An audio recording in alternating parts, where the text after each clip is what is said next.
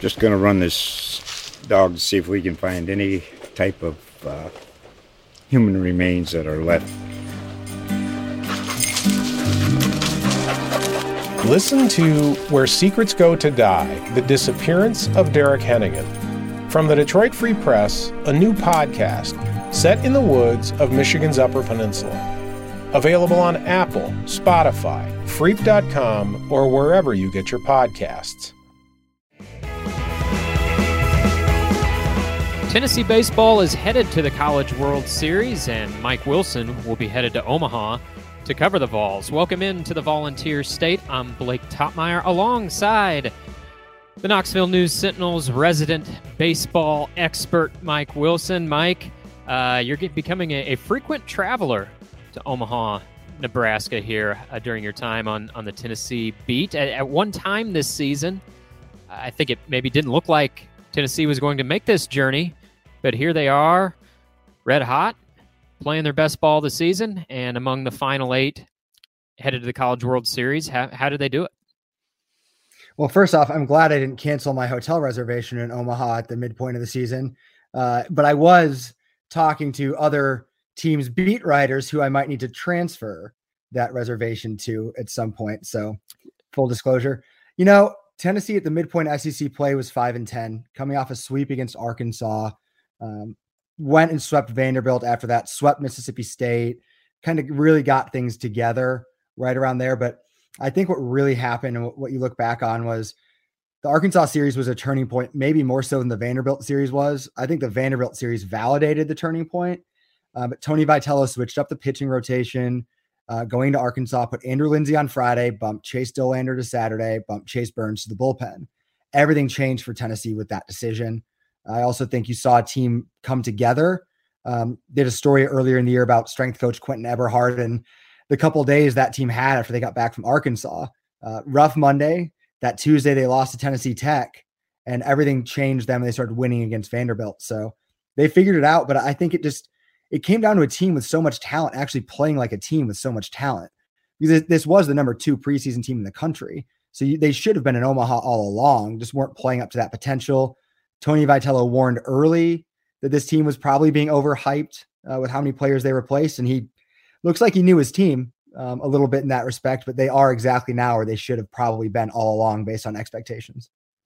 So Tennessee will begin play in the College World Series on Saturday night against LSU, a team they dropped 2 of 3 to during the regular season. And reviewing the stage of how Tennessee got here, they blazed their way through the Clemson Regional, and then they took 2 of 3 to win the Southern Miss Super Regional on the road.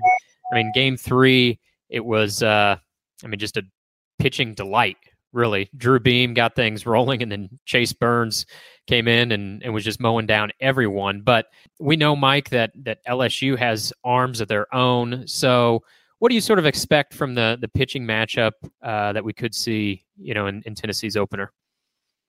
Yeah, it's tough. The last time Tennessee went to Omaha in 2021, it faced Virginia and Andrew Abbott, who now is in the big leagues with the Cincinnati Reds. And Abbott was as good as anyone out there in college baseball that year. And he mowed through the Vols, sent them to the losers bracket. And unfortunately for Tennessee, congratulations, you reached the College World Series. Now you get to face Paul Skeens, who is, if not the number 1 pick, the number 1 pitcher in this year's MLB draft. I mean, 6'6" guy throwing 100 miles an hour, absolutely filthy breaking stuff. Has 36 more strikeouts than anyone else in college baseball this season. 12-2, I think. Just as good as it gets. So that's a tough draw. Because, you lose that first game, similar to a regional in Omaha. You lose that first game, it's really hard to get back out.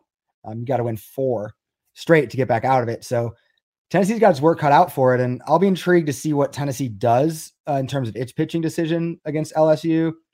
Tony Vitello is stuck with Andrew Lindsey as the game 1 guy through the postseason, did it in the Clemson Regional, despite Lindsey facing his former team in Charlotte, did it again in the Super Regional against Southern Miss. So I feel like you're going to stick with that. But at the same time, you also know that Chase Dollander has the higher ceiling in that matchup, whereas Lindsey's floor is probably low or is a higher floor. So what you're going to get from Lindsey is more of a middle ground, but it's not going to be terrible. When Chase Dollander's been bad, he's really struggled. But we also saw elite Chase Dollander in the Super Regional. So Tony Vitello has a a couple good options there. I'm curious which way they go with that. Mike, when you look at this team, it felt like early in the season they were, I don't know if this was on their minds or not, but it seemed from the outside looking in that maybe they were struggling in the shadow of last year's team. Now, last year's team, didn't make it to Omaha. The 2021 team did, and for all that last year's team accomplished, the 57 victories, many considered them to be the favorites to win it all. We know this tournament is unpredictable, and they didn't make it to Omaha. It feels like at this point, though, with this team rallying, the back half of April, throughout May, now in the postseason, that they have emerged from the shadow of last season by accomplishing something that team did not. Do you feel that way? And do you think that was something that maybe affected this team at any point, sort of living up to the expectations that the team before them had set? Yeah, I think in a slightly different way, I think this team was dealt the difficulty of dealing with what last year's team created in opponents. Last year's Tennessee team walked into your stadium, beat the living hell out of you, told you how badly they beat the living hell out of you, and then kept telling you about it. This year's team was not that team. And I think in some ways they dealt with the consequences maybe of last year's team. That whole target on the back notion you talk about in sports. Teams want to beat the heck out of Tennessee because of what they experienced last year and in parts the year before that. So I think this team wasn't ready for that in many ways. I do think the shadow thing is interesting. If this team was trying to play like last year's team, they were mistaken for that because they were not last year's team. They weren't going to hit 160 homers. They didn't have a Drew Gilbert, a Jordan Beck. There's not those guys on this team. So a lot of this was, as Tony Vitello said Sunday, this team needed to carve out its own path. And it kind of took a bumpy, circuitous route to get there. And it took a while really to get there. But I think you've seen in the past 6 games in the postseason, Tennessee be more of that. You probably saw it in spurts. Late April was really good. Some good May spurts as well. But yeah, I think this team has figured out who it is, opposed to who last year's team was. And Andrew Lindsay was a huge part of that in terms of being a Friday night game one starter. I think Chase Burns in the bullpen added an attitude to this team. So overall, this team had to figure out what it could do compared to last year's team, while probably dealing with what last year's team instilled in opponents about what they wanted to do to Tennessee as a response. Mike, if Tony Vitello could decided to run for Knoxville mayor, he'd probably win by about 20 points right now. I don't know Tony's political persuasion, and I don't know that it really matters with the success he's had in his role. But despite in all the accomplishments he's had, we mentioned getting to the World Series in 2021, the 57 victories last year. Then you look at this season. It took a while to get there, but they got there in the end. Where does this stack up in your mind in terms of Vitello's best coaching performances? Because you've been here throughout most of his tenure, certainly since he's gotten it going at Tennessee. Yeah, it's interesting. I think you point back to 2021, and that team just had this magic touch at winning games late. I think it was 7 walk-offs throughout that season. Including obviously the legendary Drew Gilbert Wright State Grand Slam. There was just kind of a vibe with that team that worked so well. And to me, that year was a breakthrough of recruiting. Gilbert, Beck were guys that chose to forego the draft, came to campus. That was huge. 2022 was kind of the comeuppance of all those guys, like the guys who came through an absolute dynamic pitching staff where, again, Chase Burns decided to come to campus over the draft. Chase Dollander transfers in. Drew Beam becomes a superstar out of nowhere. It was kind of a confluence of perfect storm. And I think what might have been lost with last year's team was, man, there might have been 5 or 6 big leaguers on that team. And certainly there's a huge element of coaching that goes into every single season. But I think what was missed in the overall success, maybe because of the bravado in a way, people missed how dang good that team was. Ben Joyce is already in the major leagues. Drew Gilbert's at AA. Trey Lipscomb's at AA. They had 10 guys drafted. There's other guys from that group. Beck is gonna be a big leaguer at some point. You can trickle back to the year before. Jake Rucker's a big leaguer. I mean, they had a lot of professional players on those teams. And this year's team does too.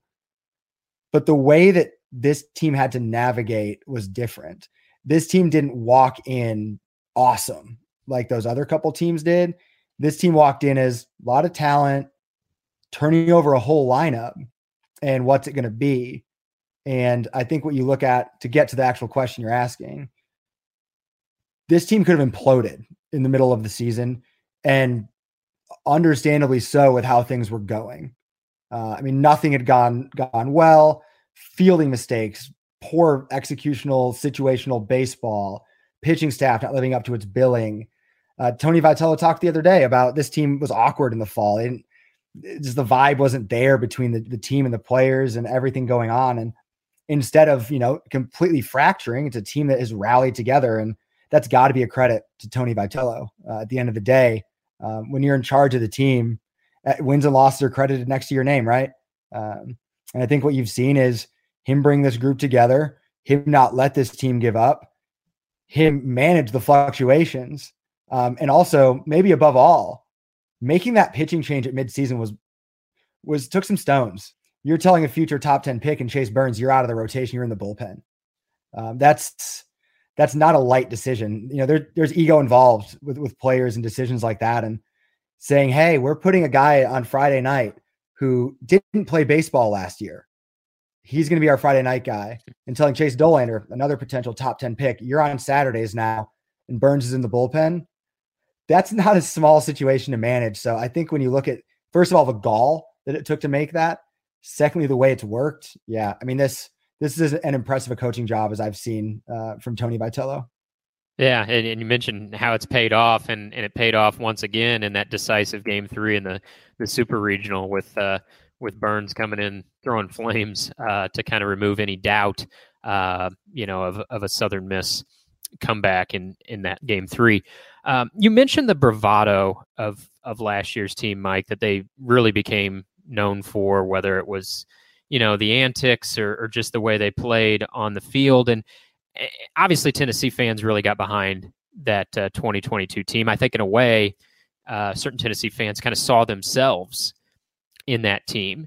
This team, as we've been discussing, has a different makeup, has a different personality.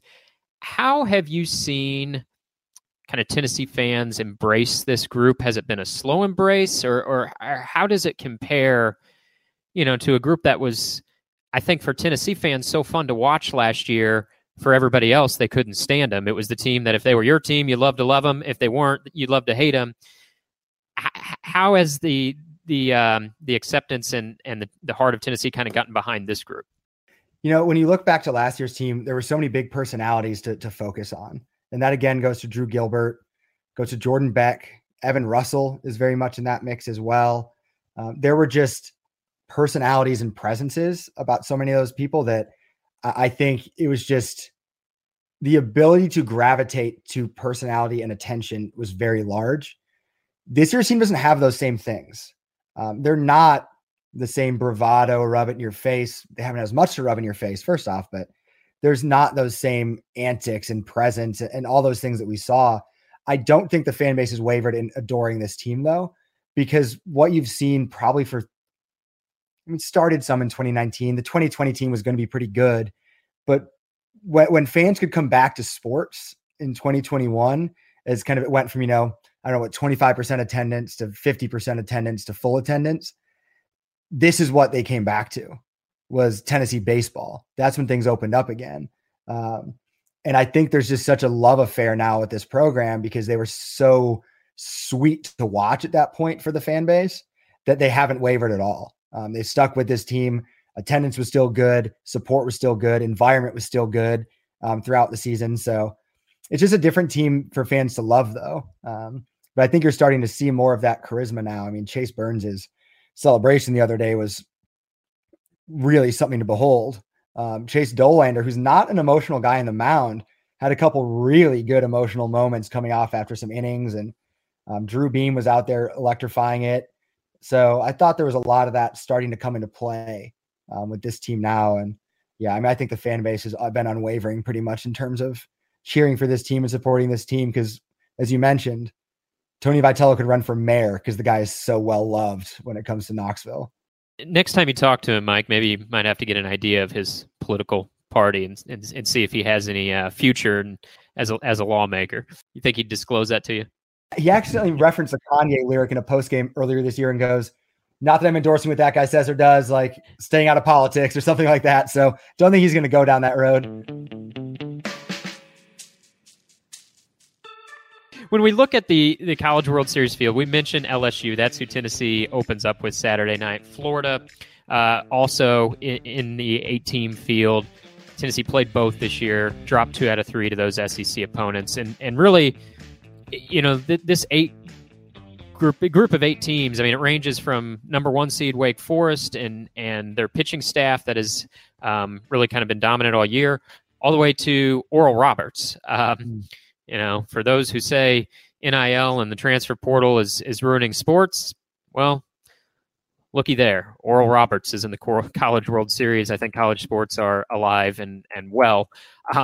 As you handicap the field, Mike, the odds makers say Wake Forest is the favorite, and then they clock in LSU and Florida behind them. But I'm not going with the odds makers. You're the resident expert here. Not saying you're a gambling expert, but you're the college baseball expert. So who are the favorites as you see them in this field? We did pick the regionals kind of in the South region of USA Today here. And I picked Oral Roberts to win the Stillwater Regional. And then I thought, nah, that's a really stupid pick. There's no way, right? Changed it. Then they won. So that's my one plug to I was almost smart for a day. Almost there. Almost there. My pick going into the whole tournament was Florida over Wake for the title. I still think those are the 2 teams that play for it. I still like Florida simply because their side of the bracket falls so much nicer. I could see them going through that very quickly, opposed to with LSU, Tennessee, Wake Forest. I could see the winner of that one being a little slower to get out than opposed to on Florida's side. So I still like Florida over Wake. I really like Florida's pitching, man. And pitching wins the College World Series so often. And Brandon Sproat and Hurston Waldrop were so good throughout the postseason so far. They were outstanding at South Carolina in the Super. So that remains my pick. But I'm so interested to see how the side with Tennessee, LSU, Wake, and Stanford plays out. Because you look at it on paper, you probably say Tennessee's dropping to the loser's side against Paul Skeens. You probably say Stanford's dropping to the loser's side as well. I would pick Tennessee over Stanford in that. I would also pick Wake to probably beat LSU in that next game. So then Tennessee gets LSU in the third game. LSU's pitching after the second game drops off very sharply. They have 2 starters, but the third starter role has just not been there all season. So Tennessee has Drew Beam in that game, which immediately gives them an advantage if that's the matchup they fall to. Or even if it's Wake there. Wake has 3 good starters, so it's a tough matchup still. But if it's Tennessee LSU there, I think Tennessee gets back to Wake for a chance to kind of play for that spot in the final series. So I'm going to be very intrigued to see how that one plays out. But I think I just kind of outline how I think it's going to play out. So yeah, I feel like I got the bracket charted out for me. And basically you're saying forget this first Tennessee LSU game because a couple games later, there's going to be the elimination game between Tennessee and LSU. I would not be shocked to see 2 Tennessee LSU games and the results be different. Just because, again, Paul Skeens is so good. It's hard to say, Tennessee's probably going to go win that matchup. It is interesting. Arkansas faced him twice and had a lot of success the second time. Kentucky also faced him twice, had success the first time and 0 success the second time. So not really sure what to draw on that conclusion, but I could see that second matchup too going in Tennessee's favor. Be more like Arkansas, not Kentucky. Got it. What's the deal with John Curry, Mike? How does he have the magic touch when it comes to baseball? Of course, he hired Tony Vitello. As we look back on the John Curry tenure, brief though it was, and the move to attempt to hire Greg Schiano blew up in his face, and that was all she wrote. But as you look back on it, he restored the Lady Vols brand, and he hired Tony Vitello. Well, now John Curry is the AD at Wake Forest, and lo and behold, Wake Forest baseball is the number 1 team in the country. How does this guy have the magic touch with baseball? Well, Well, Tennessee athletics is the answer with John Currie, right? The Tennessee policy is one AD hires one good coach and they go from there forward, right? Because Dave Hart, Rick Barnes, so on and so forth, Danny White, Josh Heupel, Phil Fulmer, Kelly Harper. So that's just kind of the history, right? What's intriguing for the Wake Forest thing, though, is Tom Walter has been a really good coach for a long time with Wake. I mean, this has been a good program for a number of years now. And Wake's having pretty good athletic success overall. I think basketball was decent last season. Football, pretty darn good under Dave Clawson. But Tom Walter's been great for a long time. When I was covering South Carolina in 2017, they parted ways with Chad Holbrook after the season. And Walter was kind of that name that South Carolina fans talked about at some points in that coaching search, just because he's so good. And, South Carolina is as good a program as any, really, especially in the recent history, 10, 15 years. So that's a guy who's had a lot of success, but man, what they're doing is crazy. I mean, in so many ways, they remind you of 2022 Tennessee, just from a mashing, dominant pitching standpoint. I mean, they have dudes everywhere. What they did to Alabama at the end of the Winston-Salem Super Regional wasn't exactly human. So, yeah, John Currie's got a good athletic department going at Wake Forest, and baseball's definitely right there. I mean, they should be in that final series, I think, and certainly have a chance to win a national championship now. First one seed to do it in a long time if they do it. I've been to Omaha. I've never covered the College World Series. You're a veteran of the event now, and of course you'll have the coverage for Knox News throughout Tennessee's stay there. But I'm wondering, Mike, I always see on social media, and I see the trendy little stories about Rocco's, the bar that does the Jell-O shot contest with fans of the different teams. They keep track of the Jell-O shots. I believe last year, Ole Miss and was it Arkansas, I think, got into a big clash as to which fan base could buy the most Jell-O shots throughout the College World Series to win the event. Have you ever been to Rocco's? Have you ever done a Jell-O shot at Rocco's? Not period. I'm sure you've done a Jell-O shot. We've met. I'm sure you've done a Jell-O shot. Yes. Have you ever been there? And if not, how about your travel guide to the College World Series? I know you have to work, but for folks maybe out there who don't have to work. Yeah, well, first off, I'm just going to handicap that one for you too. LSU fans are going to win that this year.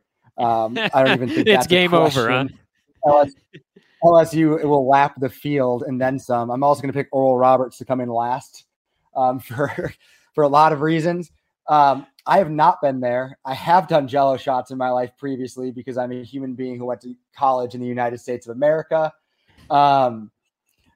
Omaha, my stay last time was kind of short. That said, Lead Belly has a great burger. I originally had that in Lincoln back when I was covering Michigan State, and they played Nebraska in football, but they have a location in Omaha. As far as I know, it's still there anyway. Lead Belly, great spot there. Didn't make it to the Drover last time for steak, but that's the place where, I get texts the other night from people who've been many times say, got to go get a steak there. People went to the zoo last time, which apparently it's a very popular, prominent zoo. I've heard it's one of the best in the country. Zoo guy myself.